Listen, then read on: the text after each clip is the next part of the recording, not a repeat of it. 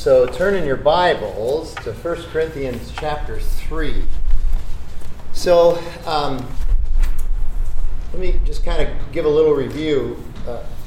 Corinth is a really tough city, and it's a city of a lot of debauchery.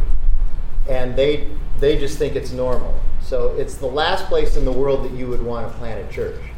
But Paul plants a church there, but now, of course, he's got problems with the people who are there. They're trying to bring the Corinthian culture into the church and make that the dominant theme rather than Christ, which is a problem and a challenge. And the biggest motivation for Paul writing this letter is apparently these factions that are developing because people are following Paul or Stephanas or Peter. Some actually do like Christ, but there are these factions. But the factions are just one manifestation of some bigger problems in the church.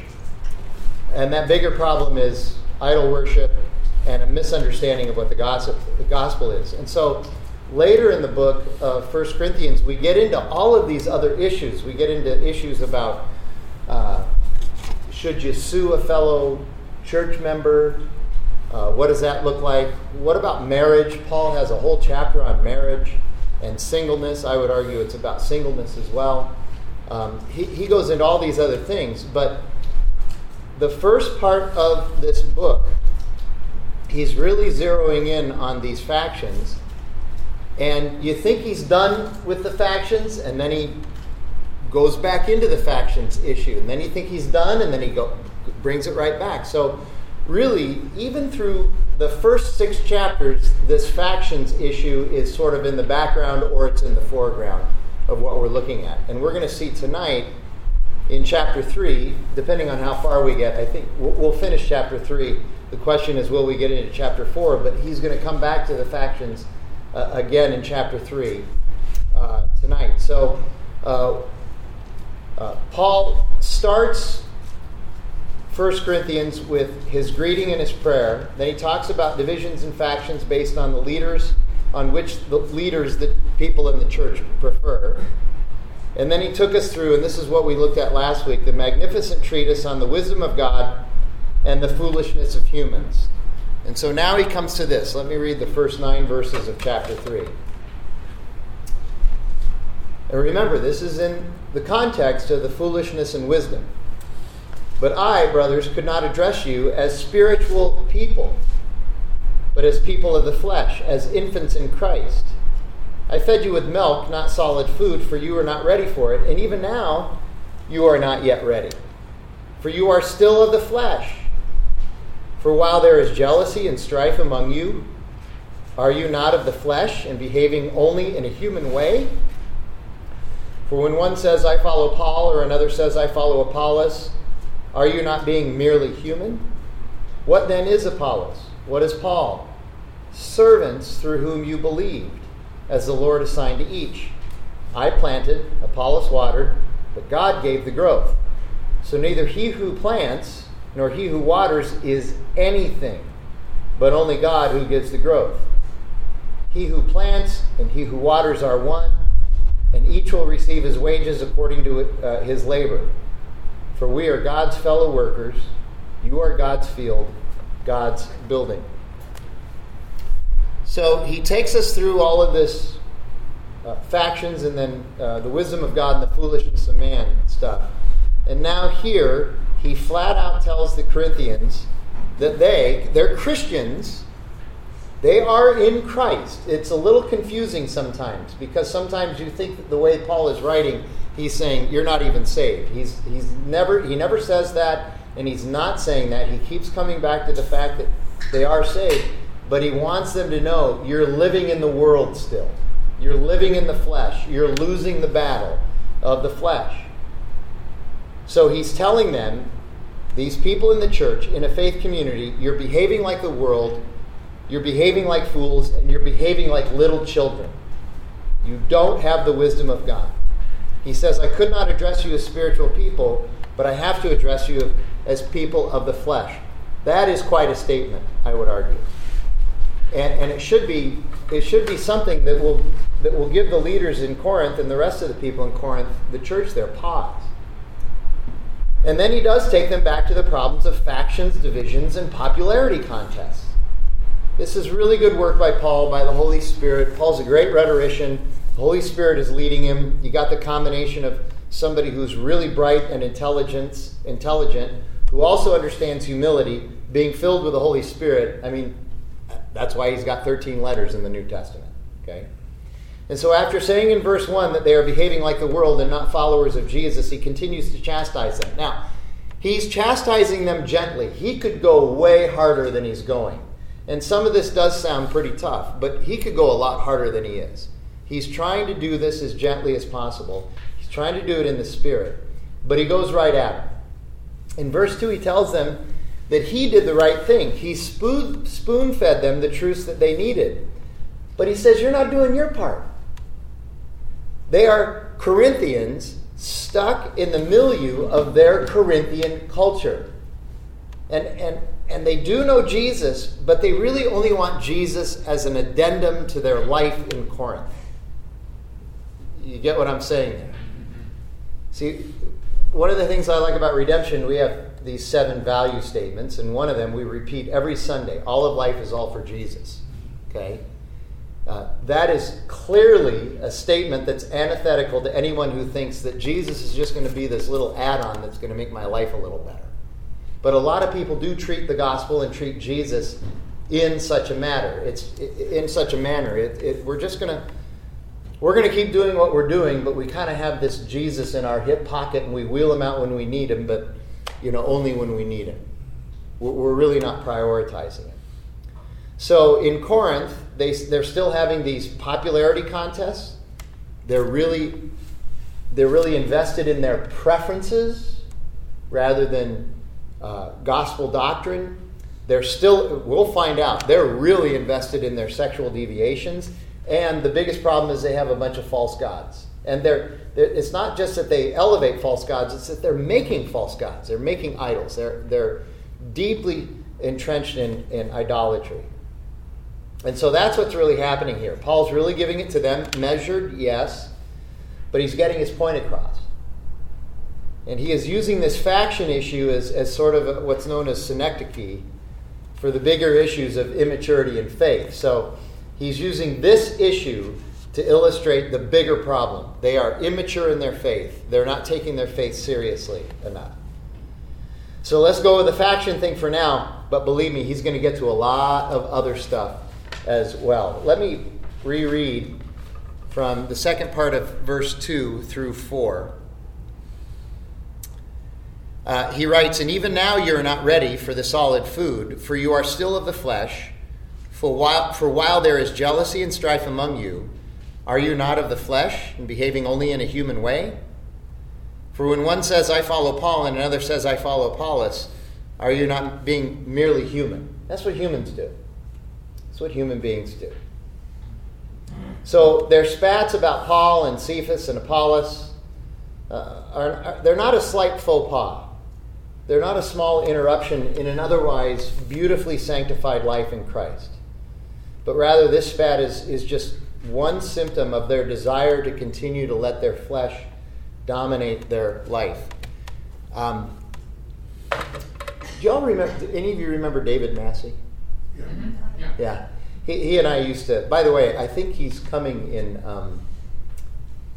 Tentatively, he's coming in the fall, and I'm going to do a little dueling preaching with. Okay. I'm going to do like an All of Life interview because he's chaplain for the Air Force now. Right. Do a little All of Life interview with him, and then we'll do a little dueling preaching together. I think that would be really fun.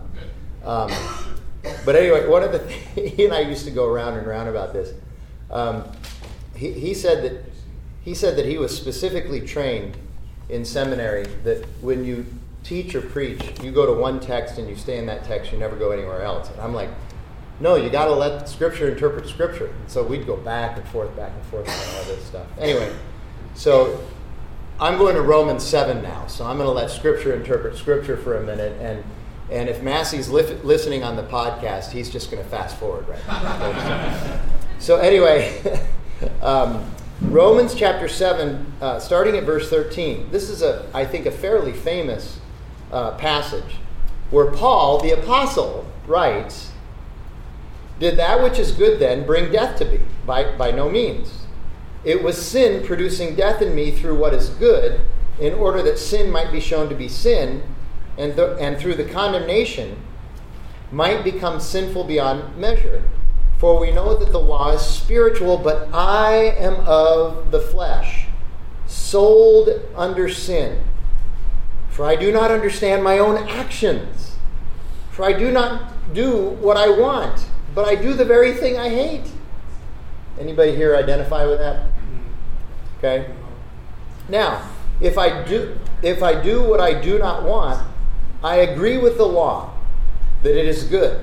So now it is no longer I who do it, but the sin that dwells within me, or the flesh. You could say, or the flesh, or where am I? The sin that dwells within me. For I know that nothing good dwells in me, that is, in my flesh. For I have the desire to do what is right, but not the ability to carry it out. For I do not do the good that I want, but the evil I do not want is what I keep on doing. Now, if I do what I do not want, it is no longer I who do it, but it is the sin that dwells within me. So I find it to be a law that when I want to do right, evil lies close at hand. For I delight in the law of God in my inner being, but I see in my members another law, waging war against the law of my mind and making me captive to the law of sin that dwells within my members. Wretched man that I am, who will deliver me from this body of death? Thanks be to God through Jesus Christ our Lord." That's the key right there. Wretched man that I am, who will deliver me from this body of death? Thanks be to Christ. He's the one who can deliver me. So, in a sense, Paul is trying to tell the Corinthians the same thing. You're of the flesh. You're losing this battle between the spirit and the flesh. And the reason is because you're not treating Christ and the gospel as a priority. You're treating it as an addendum to your life in Corinth. It's just kind of the latest thing, the newest thing. Now, you've confessed Christ. We know that. So you are in Christ. But you need to start following. You need to start digging a little bit deeper. By the way, anybody ever read the little novella by Robert Louis Stevenson, I think it is, Dr. Jekyll and Mr. Hyde? Yeah.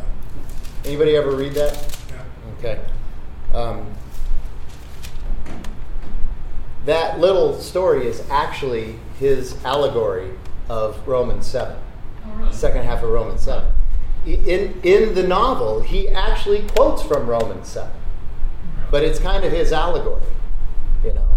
And I hesitate to say this, especially since I'm being recorded, but there's a modern day allegory of Romans 7 as well. And it was on, I think it was a series that was on Showtime. It had 8 seasons. Anybody know what I'm talking about? Come on, you can say it. I won't tell anybody who it is. What? They just revived the series after 10 years last fall for one last season. Dexter, that's exactly right. Dexter is also an extended allegory of Romans 7. And in fact, the cousin of one of our members here was on the writing team for Dexter, who grew up in church and knows biblical theology really well. And if you know the story of Dexter, you know that after the first season, they quit following the novels. And they started writing their own Dexter stories. And every single season was this existential wrestling of Dexter with what is truth and how do I get fulfilled and why isn't my moral code working and what do I do with what? The dark passenger. The dark passenger, that's Jekyll and Hyde, that's Romans 7. You see, there's nothing original in Hollywood, y'all. They're all just cheap knockoffs of the biblical story. I'm telling you. And that's why I watch these horrible shows for you, so that you don't have to. Okay? We fast forwarded a lot. Anyway, the problem in Corinth is they're not submitting to Christ, and flesh is winning every single battle. Paul is trying to get that across to them. So Paul continues. He says, you're making humans into your gods. That's a really foolish thing to do. Now, why is that a foolish thing to do, to make humans into false gods? They're fallible. They're going to disappoint you. Every time you place your faith in somebody else and they disappoint you, you're devastated, and it's because you elevated them to a position that they could never fulfill in your life. That's why one of the things that I do in premarital, very early in premarital, is I have a conversation with the couple about idols, and make sure you don't make your spouse or your future spouse an idol or a false god in your life, because they're going to disappoint you. Those of you who are married can say they're going to disappoint you. Okay? Christ is the only one who can be God in your life. Your spouse is your spouse. And they can meet some of your needs, but they're not going to meet them all. And you need to let your spouse off the hook in that regard as well. Anyway, Paul is saying you're making it. You know what Tom Schrader, our founding pastor, you know what he used to say about false gods, right? You've heard this, some of you anyway. False gods never fail to fail. Okay? Piper says that the reason false gods are so popular is because they work at first. They always work at first, but eventually they're going to let you down. Eventually you're going to see that they're perishing. Okay? So Paul says you're making humans into gods. It's very foolish. And then verses 5 through 9, let me reread that again. What then is Apollos? What is Paul? Servants through whom you believed, as the Lord assigned to each. I planted, Apollos watered, but God gave the growth. So neither he who plants nor he who waters is anything, but only God who gives the growth. He who plants and he who waters are one, and each will receive his wages according to his labor, for we are God's fellow workers. You are God's field, God's building. So you read this paragraph, you ask some questions that I hope are rhetorical, but who does Paul say is in charge of everything? It's not a trick question, okay? This is like Sunday school. No matter what the question is, the answer is God or Jesus, okay? Okay, what animal is furry and bushy and collects nuts and saves them for later? Sounds like a squirrel, but I'm going to say Jesus because it's Sunday morning Sunday school, okay? All right? So who's in charge? God. Who saves? God. Who causes growth? God. Who is God? God is God. God is sovereign. None of these others can measure up. Now, I find it interesting. Many who read and study, especially this part of 1 Corinthians, they consider this simply an academic exercise, what we're doing right now. You know, they look at this and they go, oh, those Corinthians, they were so silly. What idiots. We would never do anything like that. Literally, you hear stuff like this, okay? There is not one thing in this letter that we and every other church in this nation doesn't deal with at one time or another. You need to understand that. It's a constant battle. This letter is as relevant today as it was then. Okay? We just don't like to admit it. We got to keep the main thing the main thing. We got to keep the focus on Christ. We have to set aside our preferences. Now, preferences are not necessarily bad. But when they start causing divisions and arguments and become false gods, they are bad. As pastors, we occasionally have this conversation about people who try to doctrinize their preferences. Do you know what I mean by that? Okay, they have a preference, something in the church that they want that has nothing to do with the church or the gospel or the Bible, but they really want it, you know, because we're consumers. And so what they'll do is they'll go and find a verse that they can go, here, see? Okay, now they've doctrinized their preference, and then we have to practice facial management techniques and all that stuff. So, yeah. We got to remember that God is God. By the way, we got to keep the main thing the main thing. If you're not aware of him, Alistair Begg is the guy who coined that phrase, I think. If you don't know who Alistair Begg is, he is maybe the premier preacher in my opinion, premier preacher in the United States today, and only because Tom passed away is he the premier preacher. Okay, so God is God. Now we have our part. We are the workers. We are part of the field, and we participate in the harvest. We are the building. God uses us. Okay. My salvation story could be told from a couple of different perspectives. You could say, if I had never met Jackie, I never would have come to Christ. I I don't know if that's exactly right, but I can say for sure God in his sovereignty and in his grace used Jackie to bring me to Christ. There's a difference there. You see that? Okay? So we are the building, but God gives the growth, God is in charge of the results, and God is sovereign. So, next 6 verses, 10 through 15. So according to the grace God given to me, like a skilled master builder, I laid a foundation, someone else is building upon it. Let each one take care how he builds upon it. For no one can lay a foundation other than that which is laid, which is Jesus Christ. Now if anyone builds on the foundation with gold, silver, precious stones, wood, hay, straw, each one's work will become manifest, for the day will disclose it. That's the day of judgment. Because it will be revealed by fire, and the fire will test what sort of work each one has done. If the work that anyone has built on the foundation survives, he will receive a reward. If anyone's work is burned up, he will suffer loss, though he himself will be saved. See, there's Paul saying again, you're saved. It's just that your reward in heaven is going to be a little different. Now, I know some of you are going to, all right, I want to talk about those rewards in heaven. Talk to me about that. Tell me about that. I want to hear about that. What's the level? Is it like a multi-marketing scheme where, you have all these different, how does it work? I have no idea. I've read Revelation several times looking for that, okay, because I'm interested too. I don't know. Maybe you don't get a studio apartment in the New Jerusalem. Maybe you get a 2-bedroom with an office. I don't know. Okay, I have no idea. All right. Though he himself will be saved, but only through fire. Okay, so there are many out there who love to take someone else's foundation and exploit it for their own sake, and that's probably okay in some contexts in the marketplace, but that becomes a problem in the church. And there's a lot of people that would like to do that in the church, unfortunately. Again, I have all kinds of stories. And when people want to do that, it's because they have a misunderstanding of what the foundation really is. Okay? The foundation is Jesus, and the foundation is Jesus's.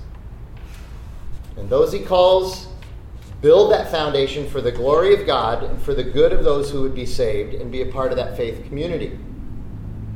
And so, I am really thankful, and in a kind of a humble, worldly sense, reverential to Tom Schrader and Justin Anderson, who are the founding pastors of Redemption Church. Tom founded East Valley Bible Church, Redemption Gilbert. Justin founded Praxis Tempe, and then Praxis Arcadia, which is Redemption Tempe and Arcadia. I'm very thankful to them. These two men were called by God to plant churches. Both of them planted their churches. And the foundation for both of them was Jesus. And Jesus used them for his foundation.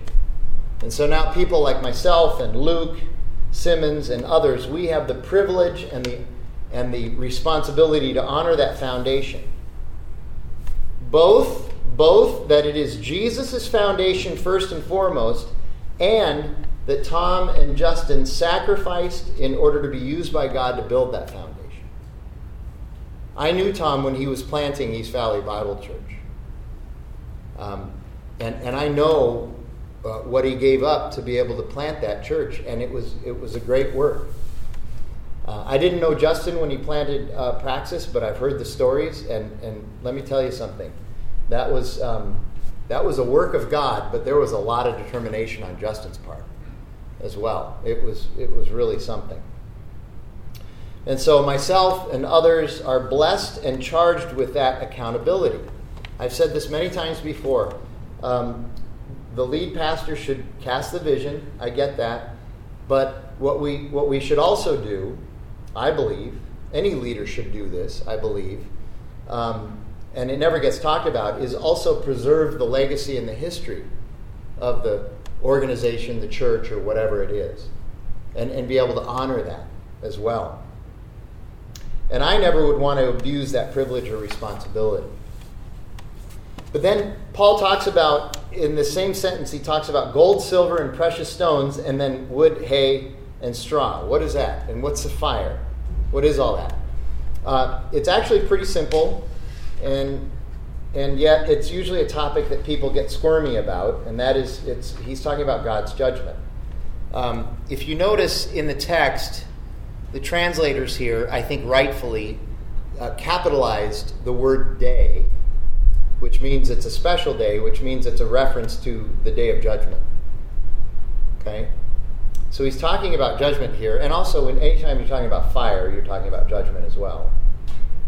So some Christians build on the foundation that Jesus is, and Jesus is laid through his faithful workers, and they build in a way that continues the work of the kingdom of God and honors Christ and the predecessors, and that would be the gold, the silver, and the precious stones. But others will use the foundation of Jesus and somebody else's work in Christ. They'll come in later and they will try to build their own kingdom and their own establishments, and that is what Paul is referring to as the wood, hay, and straw. And he's very concerned right now that that's what's happening in Corinth. That these guys are looking at Apollos and Peter and him as the human builders of this church. And they like what's going on in the church, but they see it as a human endeavor because they're exalting these human beings. And so they are going to try to build on a human foundation to exalt themselves now and build their own kingdoms. He's very worried that that's what's going to happen in this church at this point. Okay? And so those who build their own kingdoms and establishments, that's the wood, hay, and the straw. And all of that stuff, that work, when facing the fires of judgment, will burn. And the work that is metaphorically the gold, silver, and stones, that work will be honored and rewarded because it will stand the test. It will withstand the test. And yes, Paul is saying that even those Christians whose work is wood, hay, and straw, they will be saved. They're still believers, but unfortunately, for whatever reason, they've lost sight of their purpose in the church. It happens all the time. And remember, James tells us in his little letter that teachers and pastors are going to be held to a higher standard in this regard. So it's not like we haven't been cautioned and informed. There's no way I'm going to be able to stand in front of whoever I'm going to stand in front of someday and go, well, I didn't know. Okay? We signed the document that said, yes, I've read the agreement. Okay? So there is accountability in the church, and it's not just from the elders. There's accountability beyond the elders, and the elders are held accountable as well. All right. That's all I have to say about that. Let's get back to Paul, verses 16 and 17. Do you not know that you are God's temple and that God's Spirit dwells in you? If anyone destroys God's temple, God will destroy him, for God's temple is holy, and you are that temple. Whoa.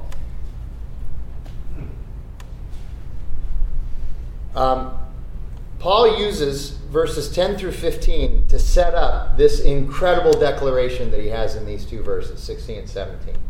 By the way, a little diversion. I think it's just interesting how Paul writes. He's brilliant. I mentioned in the introduction to this that Paul is well versed in the law, the Old Testament. He had the whole Old Testament, the Hebrew Bible memorized, but he's also well versed in Greek philosophy because he grew up in a Greek city. Tarsus, and so he also had all of this education from the ancient Greek philosophers. So he knows how to think in terms of both the law and Greek philosophy. And so when he writes, you can see how adept he is at working with the law and bringing that out in his letters, and then moving into a rhetorical construct that really looks a lot like Aristotle and Plato and all that. Not that he would agree with them necessarily, but he knows how to write like them. You know, he's brilliant. Okay, so what is Paul saying in these two verses? One of the things that Corinth was known for was its magnificent buildings and its magnificent pagan temples. We talked about that the first night. They had these unbelievable pagan temples. We would look at them and call them some sort of a church or whatever, but they were temples, and they existed so that you could go and worship and sacrifice to all the different gods.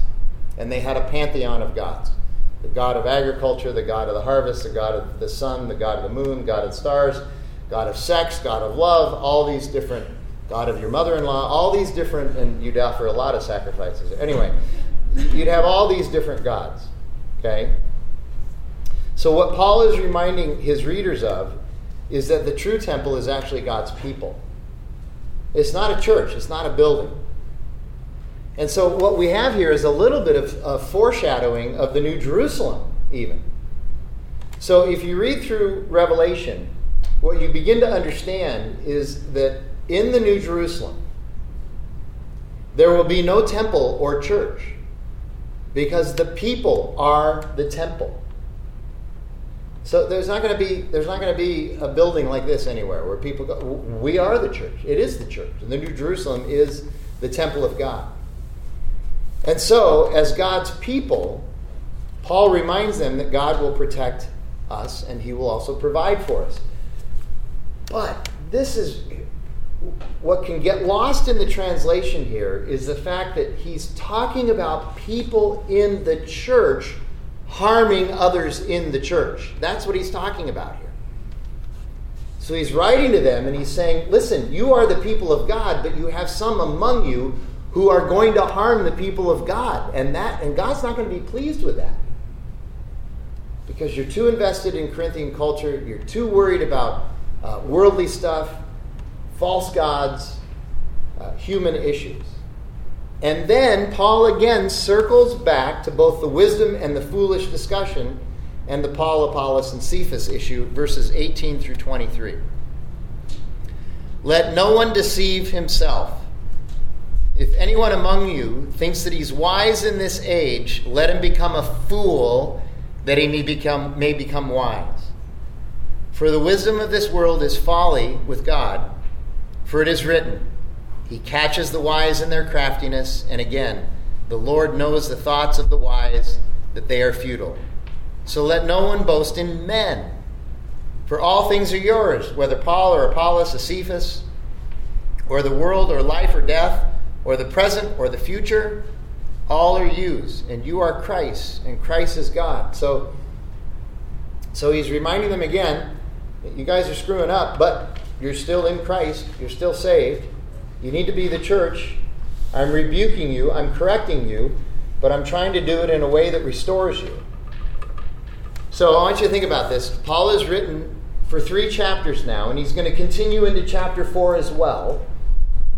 He's written about this one issue for 3 chapters. This is a lot. He's really hanging on this issue. And so if we don't think this is important, we need to think again. And verse 18 is one of my favorites. The only way that we can gain the wisdom of God and live our life by it and submit our will to it and manifest God's wisdom in all we do, the only way we can do that is to become fools in the eyes of the world and in our culture.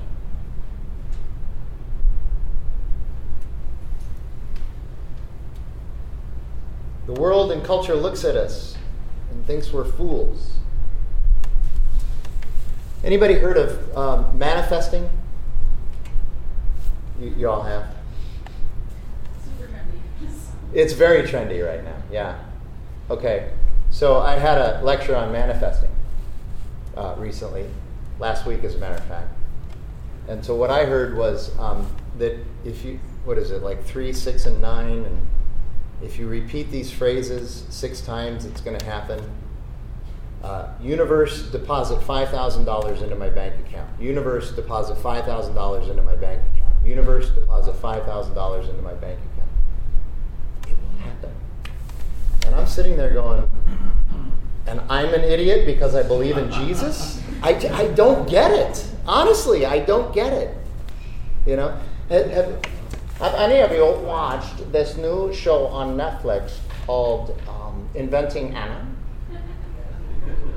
Has anybody watched it? Yeah? Okay. Yeah. So,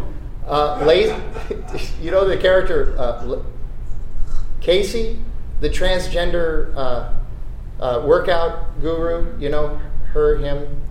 Okay. So she's lecturing Rachel. We just watched this. She's lecturing Rachel about how you have to sit in your power. You have to love yourself first. You have to be who you're going to be. And you own this space. And I'm sitting there going, really? Her? Her. Okay. It's just, I don't get it. That's okay. That's believable. But like you said, it's very trendy. Very, very trendy. Okay? So, anyway. What? You do you. Oh, yeah. Who else would you do? Yeah. I'm going to do Barry. Get my bike on. All right. So, if you're going to be wise in God's economy, just understand the world's going to think you're a fool. They just are. Okay? Tom used to talk about this. Again, Tom Schrader. I can hardly go very long without talking about Schrader. Anyway, he used to talk about this all the time. He used to say how the world views Christian men as Harvey Milktoasts. So some of you are like, what in the wide world of sports is a Harvey Milktoast? But Barry knows what a Harvey Milktoast is. Yeah. So that's an old saying. Okay, Harvey Milktoast. Okay, so those of you that don't know what a Harvey Milktoast is, I looked it up. I wanted to get the definition correct. So I looked it up on the worldwide interweb, that thing on all of our computers that holds all truth and wisdom that you can count on for everything. Okay. So here's the definition. A Harvey Milktoast is a man who is so mild-mannered and so pathetically clueless about it that he gives you the heebie-jeebies. That's a Harvey Milktoast. There's heebie-jeebies is another ancient, right? It's like cooties, okay? So that's what the world thinks of Christian men. Yet Tom also reminds us that true courage is to stand for your faith and for Christ in the midst of a world that's mocking you and persecuting you for your faith. That's real courage. Listen, it doesn't take any courage to swim with the current of culture. It takes no courage whatsoever to do that. Okay? Christians, I believe, are actually strong. They're just strong in a way that the world is never really going to understand. And remember, one of the reasons Paul is writing so much about the folly of worldly wisdom is that Corinth is known for their arrogance about how wise and smart they think they are. If you were a Corinthian, you had two things going for you as a Corinthian. Everybody else thought that you were a loser, but you thought you were really wise and smart. Kind of like a New Yorker. You said it, not me. I still live there, so I know. Okay, yeah. Paul is trying to help them to see their ignorance in the midst of their arrogance, and to get them to submit to God's wisdom. And then he quotes from the Old Testament to them. So he quotes from Psalm 94 and from Job. I want to read you this passage from Job chapter 5 that he actually quotes from. It's really good. So let's see. Job is in the Old Testament. Okay. It's actually Job 5, 8 through 16. Let me read it for you. Job says, "As for me, I would seek God, and to God I would commit my cause. Because God does great things and is unsearchable. The marvelous things that he does are without number. He gives rain on the earth and he sends waters on the field. He sets on high those who are lowly, and those who mourn are lifted to safety. He frustrates the devices of the crafty so that their hands achieve no success. He catches the wise in their own craftiness, and the schemes of the wily are brought to a quick end. They meet with darkness in the daytime and grope at noonday as in the night. But he saves the needy from the sword of their mouth and from the hand of the mighty. So the poor have hope, and injustice shuts her mouth." Like I said, Paul really knows the Hebrew Bible. And ever since his Damascus Road experience, he tends to only understand the Hebrew Bible through the lens of the gospel now, and what God is finishing in Christ. Okay? And in verses 21 through 23, his argument, I think, is really simple. All these things you covet and desire and want, They are yours if you are in Christ and you put Christ first. Now what does that mean? So, pursuing Christ is a methodology to get everything I want anyway? Is that what he's saying? No, that's not what he's saying. Okay, we've talked about this many, many times. So, C.S. Lewis, it was either Mere Christianity or The Four Loves, he wrote this. He said, if you chase after the things of this world, you're going to miss the things of this world and you're going to miss God. But if you chase after God, you'll get the things of the world thrown in, kind of as a bonus. Okay? And I always thought that he was really just sort of paraphrasing what Jesus said in the Sermon on the Mount, when Jesus said, seek first the kingdom of God and his righteousness, and then all these other things will be added unto you. And he's not saying it as a methodology. He's saying, listen, if you get your priorities straight, you'll begin to understand what really is important and what isn't important, what you can live without, and you'll be able to, as Tom used to say, you'll be able to put a lid on your dreams, you know? And you'll be able to understand reality better, and you'll be content. You're not going to lack ambition. Who writes more about contentment in the New Testament than anybody? Paul. Who was the most ambitious person to ever live? I would argue it was Paul. Paul did not see a disconnect between ambition and contentment. What Paul was saying was, look, you got to go out and do what you're called to do, and do it with everything that you got, and do it with excellence, and work hard, and sacrifice, and give everything for it. But at the end of the day, you got to be able to sit back and say, I'm good with where I am. I'm good with who I am. I'm good with where I am. I'm good with who I'm with. And I'm good with what I'm doing. And then tomorrow's another day, and I'm going to go and try it again. And someday maybe God will move me, or move this, or move that. But as our friend Andy used to say, you got to learn how to bloom where you're planted. So many people are so worried about the next thing that they never have the opportunity to actually grow where they are. And that can become a real problem. So what Paul is saying is, listen, if you would rightly prioritize Christ in your life, you would begin to see these other things that you're chasing after in a right way. Some of these things you'll just let go of. You'll say, I don't need those things anymore. That's not even important anymore. It's amazing to me. I've been a Christian now for almost 35 years. It's amazing to me what was important to me 32, 33 years ago, I have no concern with now. Not because I'm too old to want them. That's not it. It's because I have my faith has matured at least enough to be able to say, I can let that go. I don't need that anymore. And there's great freedom in that. There's tremendous freedom in that. So Paul says there are priorities here. Your priorities are mixed up. And then Paul continues into chapter 4, but now he adds a new wrinkle in chapter 4. Apparently, so we have all these divisions, all right? But now Paul brings up a new part of that division problem. Apparently, in this conversation about who people were following, some of the people who didn't want to follow Paul were also criticizing Paul in a really bad way. So he starts to deal with that in chapter 4. I'm going to read the first 5 verses, and then I'm not going to unpack it. We'll just kind of give you an introduction to what we'll look at next week. He says, this is how one should regard us, as servants of Christ and stewards of the mysteries of God. Moreover, it is required of stewards that they be found faithful.